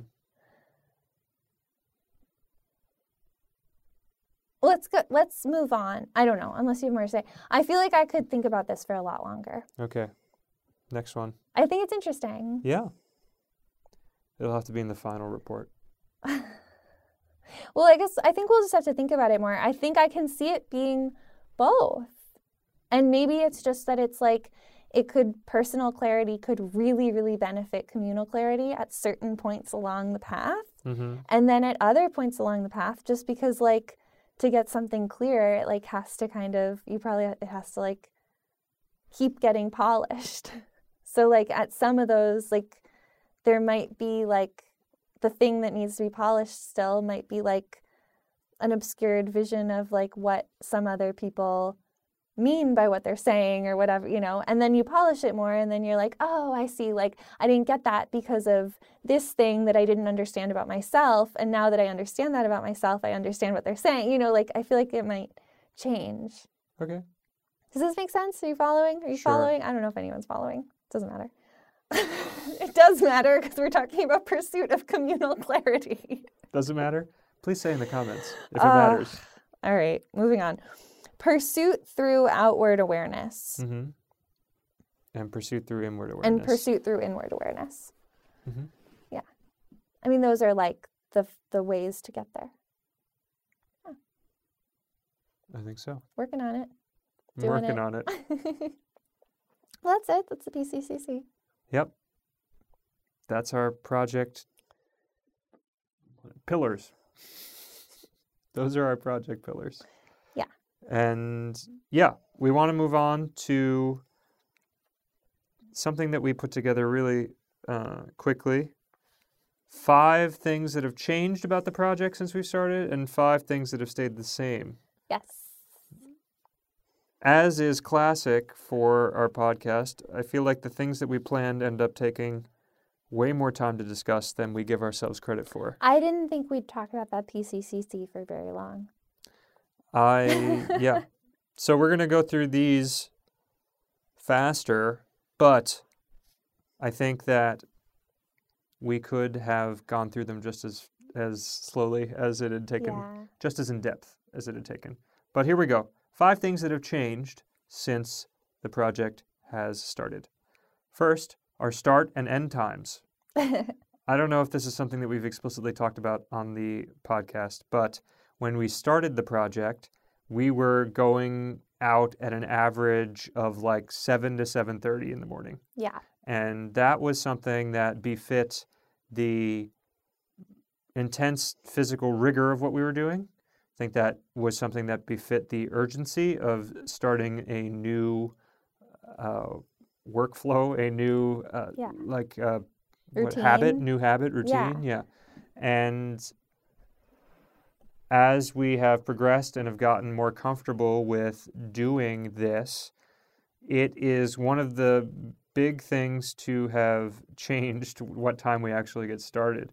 I mean, I think probably this week we averaged 11 a.m., I think. No. Yeah. No, because Wednesday we had to get our Hep A vaccine at 10:30, so we left at 9. And on Monday I walked by myself and I left at 8:50. Okay, but then you went to your studio. You didn't leave till 11. And then you walked some more. And then, whatever. And then Thursday, yesterday we started at noon. Today we started at 11. Okay, maybe we averaged 11. No, you're anyway, right. The vaccine appointment had made it so that probably the average start time was 10:15 or 10:30. Yeah. But the point Not stands 7. that when we have an appointment or somebody that we're meeting or some reason to start earlier, we can do that 10 times out of 10, no problem. We are always hitting our marks there. But when removed from the obligation, it seems that now we start at a much later time. Now, is that a problem? No, it isn't a problem. Only insofar as we have a certain obligation or expectation for ourselves as what time we should or shouldn't be starting, what it looks like to have a successful day. And the successful criteria has changed, away from starting at a certain time and towards making sure we finish. Yeah. Which we've done. Well, it's also just a weird, societal pressure to, start early kind of thing. You know, it's a funny thing, when we've done a podcast or met up and walked with some friends or something during the day, and we have started, at 11 or noon, which means that we'll get home at, 9 or 10, and that's just, that's what it means. We realize that when we leave, but when we say that to other people, they're like, oh no, are you sure? And we're like, oh yeah, what? Yeah. I mean, what are you gonna do about it? How are you gonna fix this? And also, it's fine. But I think, people are used to you want to end your day around 6 or something, I guess. I would have wanted to end our day around 6, but it's not how it's going to work. I'm not going to sprint out the door. I'm going to wake up whenever we wake up. I mean, we have a problem in general with alarm clocks. It doesn't really matter. Our alarm clocks will go off for 50 minutes to an hour every day, and we probably could change that by where we position our alarms or something. We could get one of those alarm clocks that hops away from you or whatever. I don't know. It doesn't really matter. It's fine. It's just kind of where we are. And so that's how we're living our lives right now, which is very much at the cadence that we would want to be living. Yeah. And there you go. Yeah.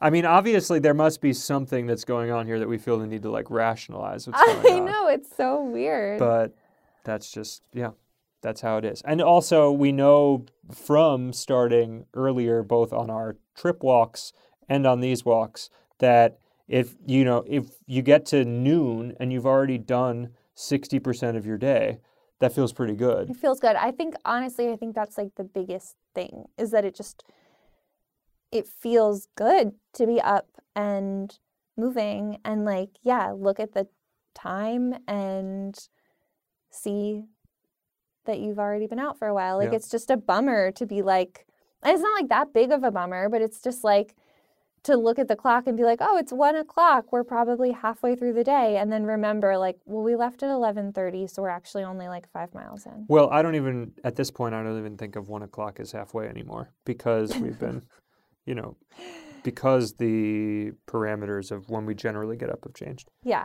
But that's fine. It also Yeah, makes it's it fine. so that when we do get up earlier on the days that we do and we continue to make good time, then it's like a treat to get home at Yeah. an earlier And hour. it's not like a big deal. All it is, I mean, for me, I still do definitely think of like 1 or 2 as being like, oh, we should be at least halfway by now. Yeah. And I just have to turn that off. It's like, Yeah. it's fine. It takes a second. And then I'm like, all right, time doesn't matter. Yeah. We'll see what happens the last season, Yeah. especially when we go to the Bronx in April. We'll be spending the whole month there. Yeah. How that shift in environment shifts what our time frames look That like. might change things. Also, just like the light. Yeah. The light. The winter is hard. The winter is hard to wake up early. Yeah. Because it's dark. Yep. And cold. Number 2 Going on changes, photo collections. So these are things that we've started to take photos of as we've been walking. We haven't talked about this at all on the podcast either. I don't think so. But there are a series of things that we have started capturing. A couple of them include license plates. Jesse has There been... are so many vanity plates in New York. It's so fun. Yeah. And like, they don't all make sense. Like No. a lot of times they don't say anything that I know. Yeah. Or Sometimes one of understand, us will but- get it. Sometimes the other person will get it. Yeah. And then sometimes neither of us get it, but we still take the photo. Maybe one of Yeah. you will get it whenever we decide to present all of that information, Right. which we are holding off on for now. Right. Another thing that we've been taking photos of, I'd say since 3 months in or so, are lost keys. There are a lot of lost keys in New York City, and so we've been documenting all of them. It started when we were under the Verrazano Bridge sometime in whenever our first full month October. of Brooklyn was, which was probably I think it was October. October. Yeah. And I saw this massive set of keys, and I neglected to take a photo of them.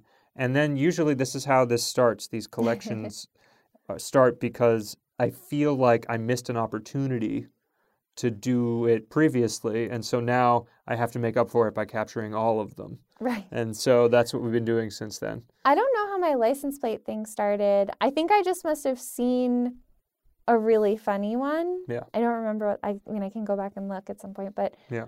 I think I must have just seen a really funny one and thought, oh, I should take a picture of that. And then like, once I did that, started seeing more. Yeah.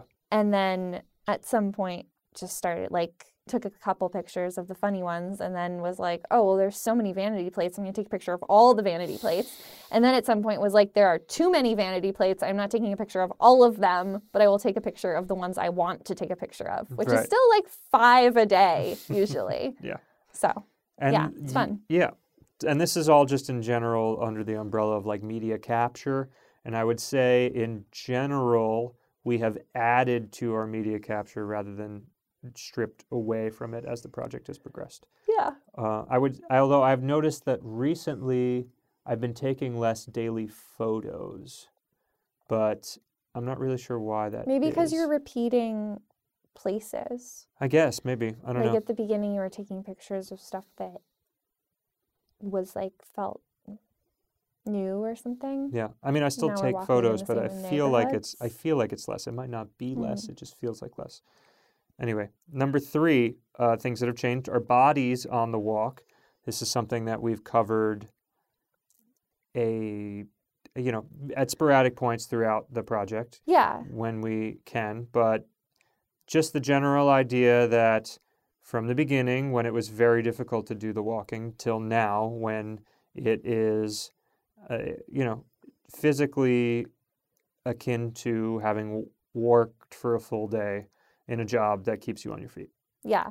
Well, I think like the first time that we ever recorded a podcast after walking, Right. I remember being like, can't believe we're doing this. Like, this is crazy. I feel crazy. Yeah. And now, I mean, we walked today. Yeah. Now we and do it we as a do part it of a lot, which the Friday night yeah, recording, yeah. and we won't do that always, but like, Well, if we're not doing it at this point, it's because we're recording it during the week. Whereas at the beginning of the project, we were recording on a day off and then doing the editing then. But it's, yeah, for better or worse, I don't really know. I'm not venturing to guess at this point. But we have maximized the time efficiency by putting it on a day that we've walked rather than having it take up half of our weekend day. So right. And I am tired right now. yeah, I'm Like tired too. I'm not like not tired, but I am not. I'm still able to do this. Yeah, for sure. So yeah, and our bodies, I mean, I think the bodies are one of the more interesting things. I think for most people, they're interested in it. And so we're going to need to think about it a lot at the conclusion of the project as well. Yeah. I'm hopeful that between the notes we've been leaving ourselves on the podcast, the things like this right now, although we're being pretty swift in the description right now. We are. But what I've been writing in the journal as well, and this thing here, will hopefully help us to unpack that. Because there will be some impressions that we will have at the end of the project independent of all of that, but hopefully like this data will be fresher and more informative. Yeah, probably. And yeah, we've talked about the changes in that respect a number of times, but just generally like being able to easily walk a marathon and like not feel crazy about it, not feel like it's an insane task, and then feeling awake and able to do other stuff when we get home, and being able to go over the marathon no problem, and not like needing to really stretch and as much, still thinking that that's a good idea, but like not, if I don't stretch, like I'm not hobbling out of bed the next morning kind of thing anymore. So yeah. Number 4, this is kind of, they are related, but the bagel stuff, which we talked about earlier this episode, the idea that it was never a conception to do the bagel reviews, but after I started eating the bagels and then posting about them, people liked it. It is like the most accessible thing about what we're doing, which is ultimately, on the balance, a good thing. It could be also construed as a bad thing insofar as it detracts from what is really what we're most interested about what we're doing. But I think on the balance, it's a good thing because it allows an accessibility point, something that everybody can understand. Not everybody can understand walking a marathon every day, but they can understand what an everything bagel tastes like. Sure. So I think that is something that we've enjoyed and will continue to work on. And it was a surprise that it, became a thing. Yeah. And it's also something that does take up a meaningful amount of bandwidth in terms of, planning and thinking about it 3 days a week. And, I'm willing to do that. It was part of what we were talking about at the start of the project, is making sure to be protective of what takes up bandwidth and what is, even if you have the space to take things on, should you take them on? I think at this point that boat is like very far gone. So I wouldn't stop at this point, and we're going to continue to the end, but it is something that I'll be thinking about at the conclusion of the project as well, on what it means to give space to things versus what it means to have as much possible free as possible. And I think there is a correlation between our bodies being able to adjust to this act and then it feeling like, well, because I'm not feeling this level of fatigue anymore and because I have a mastery of my experience, I am capable of taking on more things. Yeah. And I think ultimately I, at this point, feel like I am okay with taking on a lot and increasing my workload to a high level of bandwidth because I'm young and I have the energy, and it feels like I can on one hand like recognize it as almost a degree of foolishness, because it's like you don't have to be doing you could just be doing what you're doing, and that is enough. But also, like, I have the ability to do it right now, and like that, I might not always have that ability, and it's like a type of indiscretion that I almost find charming in a way, where it's like I'm okay with extending myself in this manner. Oh, that's interesting. Yeah, I mean, I feel like I definitely fill up my bandwidth as much as possible too. I don't think it's as much of like a conscious choice and more of just like, there's so much that I want to do, and I just kind of am like, yeah, I want to do that. Yeah, I'll do that. Yeah, I'll do that. Yeah, yep. Until I'm like, oh, shit, I have to say no. I have to say no because I can't do it. And then like, I'm just doing it all because I'm like, this is all fun though. But it's very much not like, yeah, I'm able to. I think if I had a little more personal clarity about how much like time and energy actually gets expended, I do think that I would like to experience what it feels like to not be carrying the max load for a little while. Like, yeah. You know, you got, I mean, I guess like this weird analogy that I just came up with. If you're working out at the gym and you're like, I can lift 10 pounds, and then you're like, once 10 pounds seems easy, you like up it to 15 pounds, and like you would never just like stop and keep lifting whatever's easy. Like you would always either do more reps or like add more weight. And there's something that like maybe just maintaining something that was challenging at some point and now isn't challenging for like a little while could also be just enjoyable. I don't know. Yeah. For sure. So maybe one day I'll try that. Number 5 on the changes is our walk routes, which I feel like has a similarity to the start and end time conversation, at least for me personally, and I think Jesse might feel differently. But there was an idea of like stringent adherence to the walk routes when we started, and there's also this idea that was brought up to us at the beginning of the project of wandering around the city. What is the structuralist? What's the name of the... Oh, the French people? Yes. Was it the structuralist? The name is escaping me right now.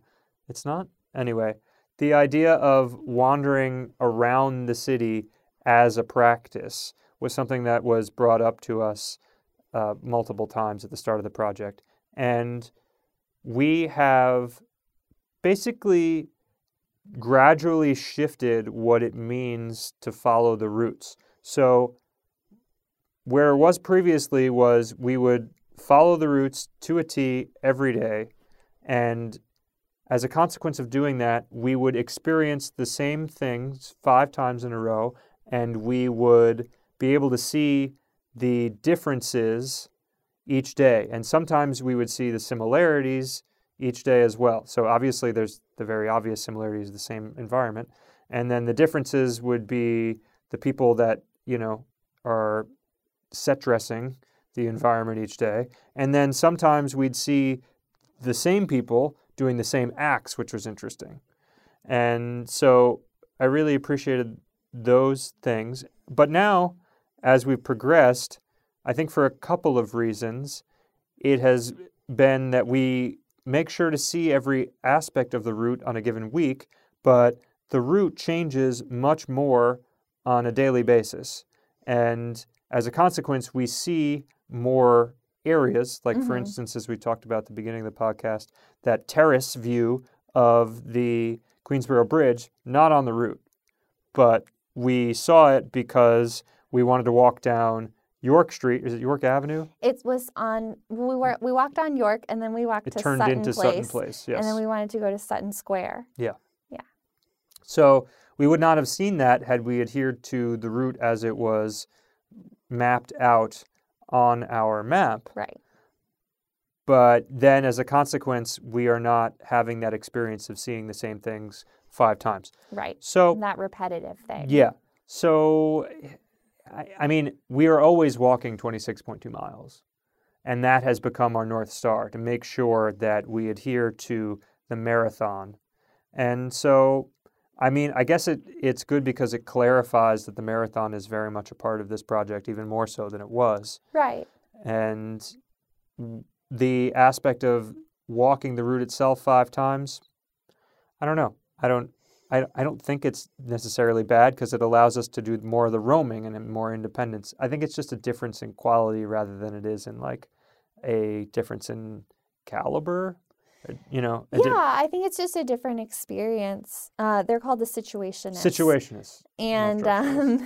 And I think, I mean, it's not so devolved as to think that we're just like going out and walking a random 26.2 miles every day. Right. We're still walking the route-ish. Like, we're just not making every single turn at exactly the same spot and like adhering to this like very clear direction. Yeah. We're still like last week when we did the Royal Tenenbaums theme, like we still walk to the different places that are related to the theme. We just walk down a different street, or we might spend some time like exploring one of those neighborhoods if we hadn't been there before and we feel like on a whim we want to see something. And yeah, I agree. I think I agree with you. I mean, I think there was something interesting about the Monday is a fresh exploration. Tuesday, you're still kind of finding your way, but you like recognize things. Wednesday, you know your way. By Friday, you're like very comfortable and noticing all the little details. And I think there was something, it was worth doing it that way for a while. And yeah, I think both ways of doing it are perfectly valid. And if we had kept doing it that way, we wouldn't have seen a lot of stuff and we wouldn't have had this like exploration quality in the same way that we do now. And if we had stuck to it that way, there's plenty that we would have seen that we haven't, either way is good. I think this just works for how we're feeling right now. Yeah. And it allows us, like, when people want to join us on a walk, it allows, like, how we do it now, it allows for us to, like, adjust the route a little bit to be more friendly to, like, what might work for them as well, and not to be so strict as, like, well, you can join us, but, like, you got to get on and get off at a certain time and, like, at the right stop and then find your own way home. Like, we can, like, work in, like, a loop or something if it makes sense, or, like, go 2 blocks over to, like, meet them or something like that. So those are the things that have changed, 5 things that have changed, 5 things that have stayed the same. 1, the podcast. We have been doing this every week. We haven't missed a week to my recollection. No, we haven't missed a week. The length has been about the same. Maybe the only thing that maybe changed was at the start, I think we had an ambition to have guests every week. Ultimately, that changed, but I think... Wow, I don't remember that. I think maybe that was just in my head. Ultimately, I think it's for the better because it allows us to do episodes like these. If we had an episode where there was a guest every week, we would have had to make sure that the guest was, I guess, asking us more in-depth questions about what we're doing. Yeah, we would have had to, like, have people that interview. We would have had to have David Letterman on 5 times or something. Right. So, but as far as being able to keep this aspect of the project, it has maintained a high level of fidelity to what we originally intended. So I think that's good. Yeah. And if you think that's good, let us know. Yeah, and if you don't think it's good, that's fine too. You can let us know. Yeah. I'll take it.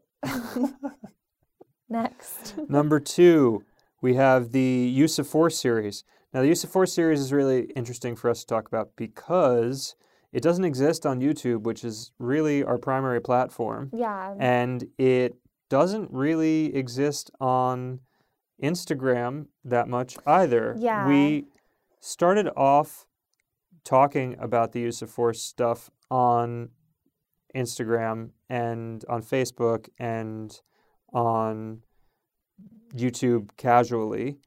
For those of you who have joined somewhere along the way, you may not know what the use of force thing is. Yeah.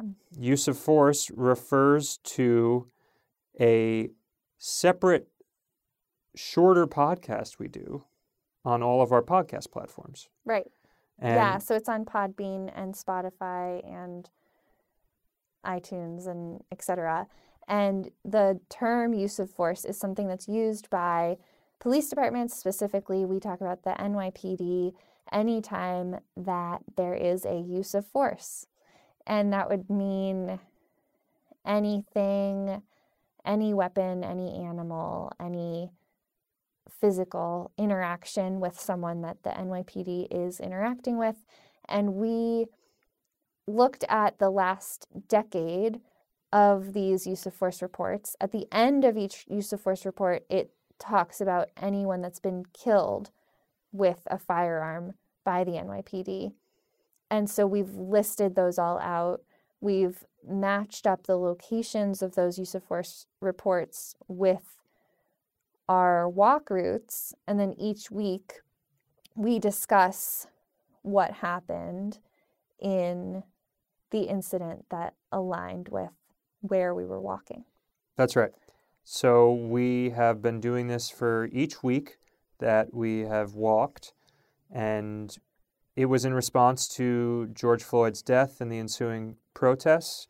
We felt that it didn't feel correct for us to continue this project without doing something that referenced the energy that was that moment.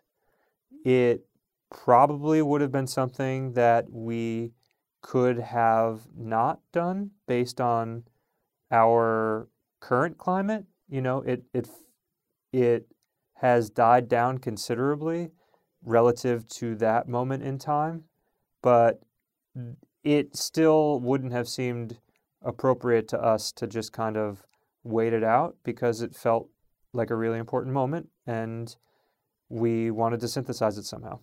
Yeah, I mean, I also think the way I would maybe say it is that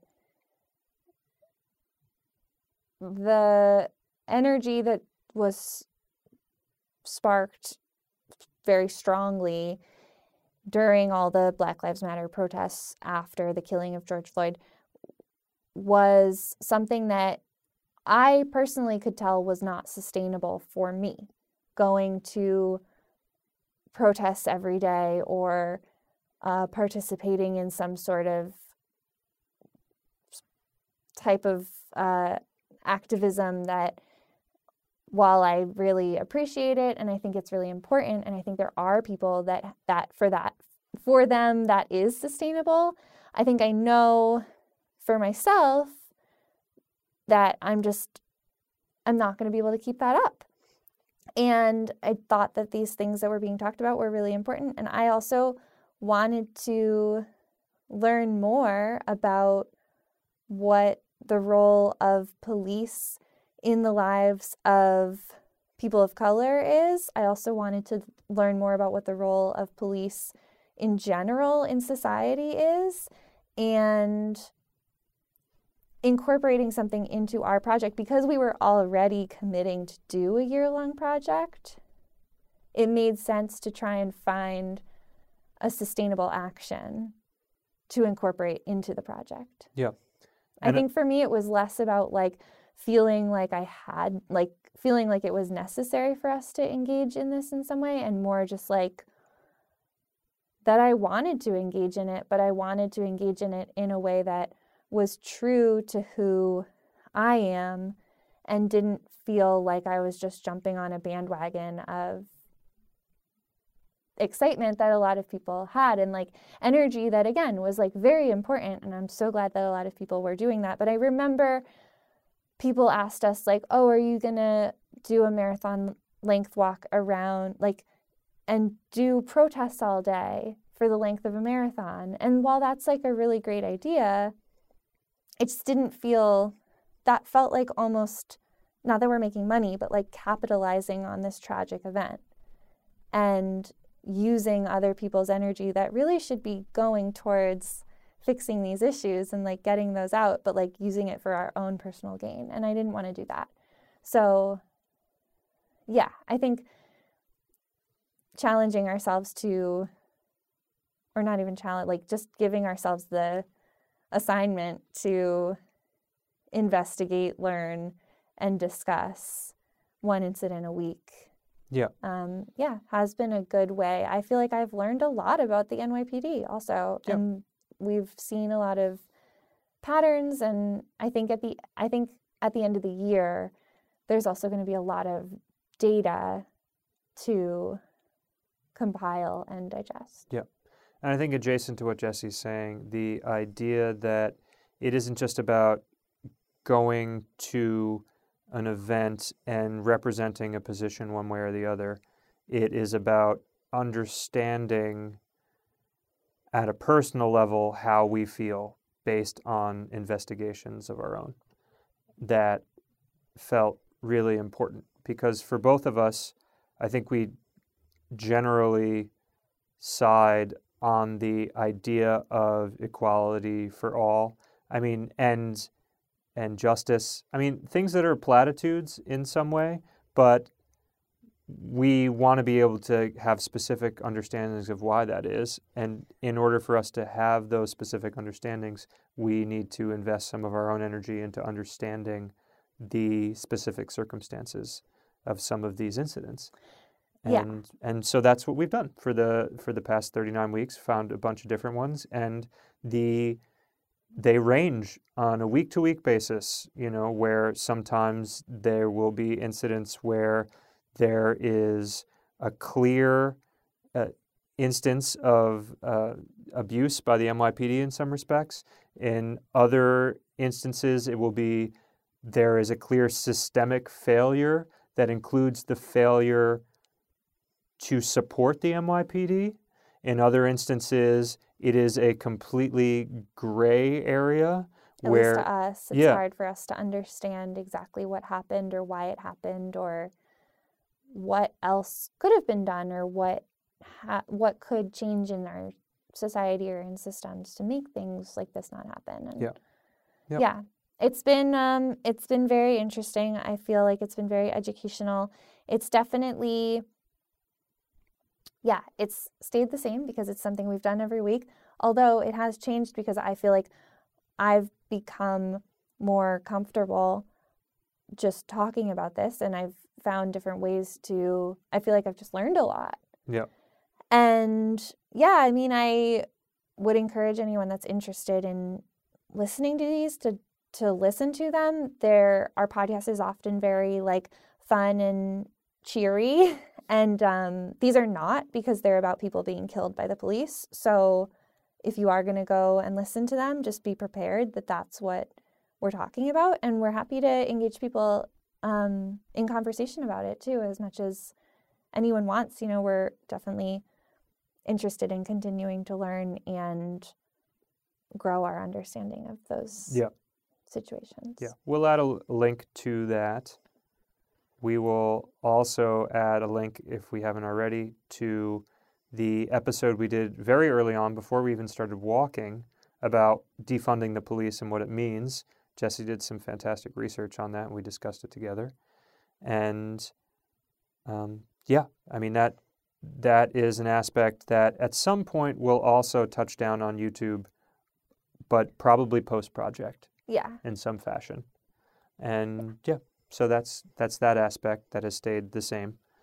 Number 3 is the coronavirus, which we didn't expect would last this long when we started the project, I think. No, we first of all, when we planned the project, didn't think there'd be a pandemic.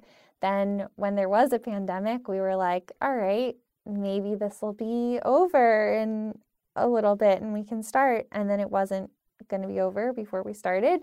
And then we started and thought, okay, well, maybe this will last for like, I don't know, the first half. And then the second half, we'll be able to do all the stuff that we thought we could do. And obviously that's not the case. And it turns out by what's being predicted right now that maybe right around the time that we finish our project will be when things sort of start stopping. Yeah. I mean, it is was completely unanticipated when we were planning the project that this was going to be a thing, obviously. And it will end up being one of the dominant themes of the project. You know, we will certainly, anytime people ask us what we were doing during the coronavirus, we'll have a particularly unusual response for them. And I think that people looking back on this time period will see that this project was a major experience of it. So, yeah. And it has colored our every interaction with every person. People watching this right now, people on the street, it has not changed at all. I mean, I guess our all collective understanding of it has changed in really interesting ways as we become familiar with the idea of everybody wearing a mask and familiar with the idea of like the specter of death around our lives and not being blown away with 500,000 people dying. But, you know, as far as its presence, it has not gone away. Yeah, no, it's very much still happening. You know, on a rainy day, I just tuck a dry mask into my pocket so that I can replace it halfway through the day. Like, these little things that, didn't expect to be, and now are just now it's like, it's going to be weird to stop doing these things. You know, it's been so long. Yeah. Number 4, things that have stayed the same, are clothing. We are now entering our spring season, which will actually be the re-premiere of our spring clothing. Yeah. We premiered our clothing on a live stream video a year ago. I don't know what the exact day is, but pretty close. Yeah, it might have been almost we exactly can link to a year it. ago. We can link to... No, I think it was on the day that we were going to have an event. It was the 13th or the 14th. Okay, so more than a year ago. We can link to that video. We can also link to the premiere trailer of it.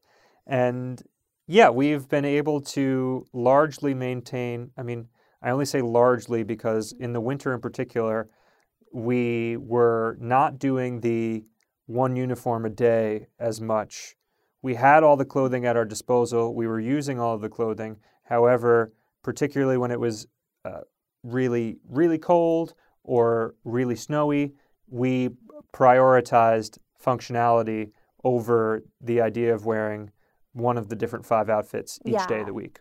Yeah, like for example, there were a couple weeks where it was like snow every day, and I tried to wear some light pink sweatpants, or like, you even call it like a sweatsuit. Yeah. And they immediately, just like, even though it wasn't snowing that day, from the dirty snow, like the whole bottoms got all stained, and I just, even though that is kind of interesting, maybe, like to see how the clothes deteriorate from walking in them, it wasn't really a thing for summer and fall. Yeah. Like my clothes didn't really deteriorate wearing them 15 times. And so I just didn't want to ruin my my like nice light pink, like bubblegum sweatsuit in the second week of winter. And so I started wearing my snow pants, which are part of my outfit. They're floral snow pants, but I just wore them every single snowy day, and then would wear like a different top and jacket from the winter collection. So a lot more mixing and matching, I'd say. And then the occasional extra hoodie layer thrown in on the days when it was 20 degrees or something like that, just to stay warm. But the clothing... But other than that, the clothes have stayed the same. And it's actually kind of incredible. I feel like there's a lot of clothes that I picked because of the function, like the tier system, right? The functionality is like at the bottom, but even though I was picking clothes that were vintage or made in the US or whatever it was, like that are high up on the tier, I was also trying to pick clothes that would be comfortable to walk long distances in. Yeah. Not like spandex joggers or something, but like, just like wide, like not so tight pants or something like that. But a handful of my clothes are just like, well, this doesn't feel like it's going to be comfortable, but it's too cute to not, like I just like it so much. And even those have been fine. Yeah. And I think that just goes back to like our bodies changing where it's been fine. Yeah. Yeah. And they have largely fulfilled our theory that the most communication that you do with people on the street is through your clothes. Oh, sure. And so we have definitely encountered people who are interested, especially in the hats. Once the hats came into play, when it got cold, they became a conversation starter at least once a week. Yeah, at a it's minimum. so funny how often people are like, what's that? Or Yeah. what are those orbs? Yeah. What's that logo? Yeah. You guys in a band? Are you is that your uniform? Yeah. It's funny when people say, is that your uniform? Because we're like, well, yeah. But it's like, I don't think it's not what they mean. Yeah. No. But yeah, that and the rain gear as well. Yeah. Mm-hmm. Rainy days when we're all like in our crazy rain suits that have the HV logo on the back. Yeah. People comment on those too. Yeah. So that's number 4. And number 5, our last one of things that have stayed the same, no surprise, the walking. We're still walking. We're still walking. We have not deviated from the amount. I mean, we've gone over on a number of days, 26.2, but we have not gone under on any one day. I did. When's that? Once. When? 3 weeks ago. What's that? 3 weeks ago, I missed a walking day. 3 weeks ago, and I think everybody's familiar with this. We don't talk about it explicitly because what we consider to be the minimum viable product, the minimum threshold for this project, is that one of us walk a marathon 5 days a week. Oh, that's true. We have never missed that. I have walked all 5 days every week so far. Yes. Fortunately, I have not been incapacitated in any way, which was the reason why we made it so that the minimum viable product was that one of us walked, just in case something like that happened. Just in case one of us got sick or something. And so Jessie, she walks 3 days a week because she's also running a dye studio the other 4 days a week. And yes, so she missed one day 3 weeks ago. Yeah, I got really overwhelmed with the deadline and thought I'd still be able to do it all. Turns out I couldn't. And yeah, I felt really bad about it. I felt like I'd committed to do this thing and I had to make that choice. I could have not made that choice, but it would have meant that I was going to fail pretty severely at my other job, my job. This isn't a job, but at the other thing I'm doing, the other thing I'm committed to. And yeah, I didn't feel good about that, but I needed to. I needed to for the other commitment I had made. And yeah, that's why I ended up walking an extra day this week by myself to That's make right. up for it. So I did 4 days this week. Yeah. So ultimately, the obligation that Jessie set out for herself and that we agreed to on the project, which was for her to do 3 walking days on any walk week, was fulfilled. It was just deferred. Yeah. And so, I don't consider that to be somehow lessened in any way. She did the route, which was the Writers of Manhattan week. She did that by herself on Monday. And this was her first week of walking 4 days. Yeah. And I think it's okay, but it's also like, it's worth just saying, like, okay, so some people will hear this now, but it's also worth just saying it as like an understanding of like what it means in general to commit to walking 3 marathons a week and running a dye studio where you're producing 2,000 garments a season. Like, right. Like it's kind of a lot, I think. Yeah. And so I guess this is also just like a little diary entry to be checked in on at a later date when I'm thinking about overwhelming myself with projects. That's right. And if you are a dyer and you're thinking about walking 3 marathons a week, take this advice from Jessie. Just, no, I mean, what's the advice? It's like, yeah, like you can do it. I mean, actually, first of all, if you're a dyer, you live in New York City, get in touch because I'm looking for an extra hand at my studio for the next season.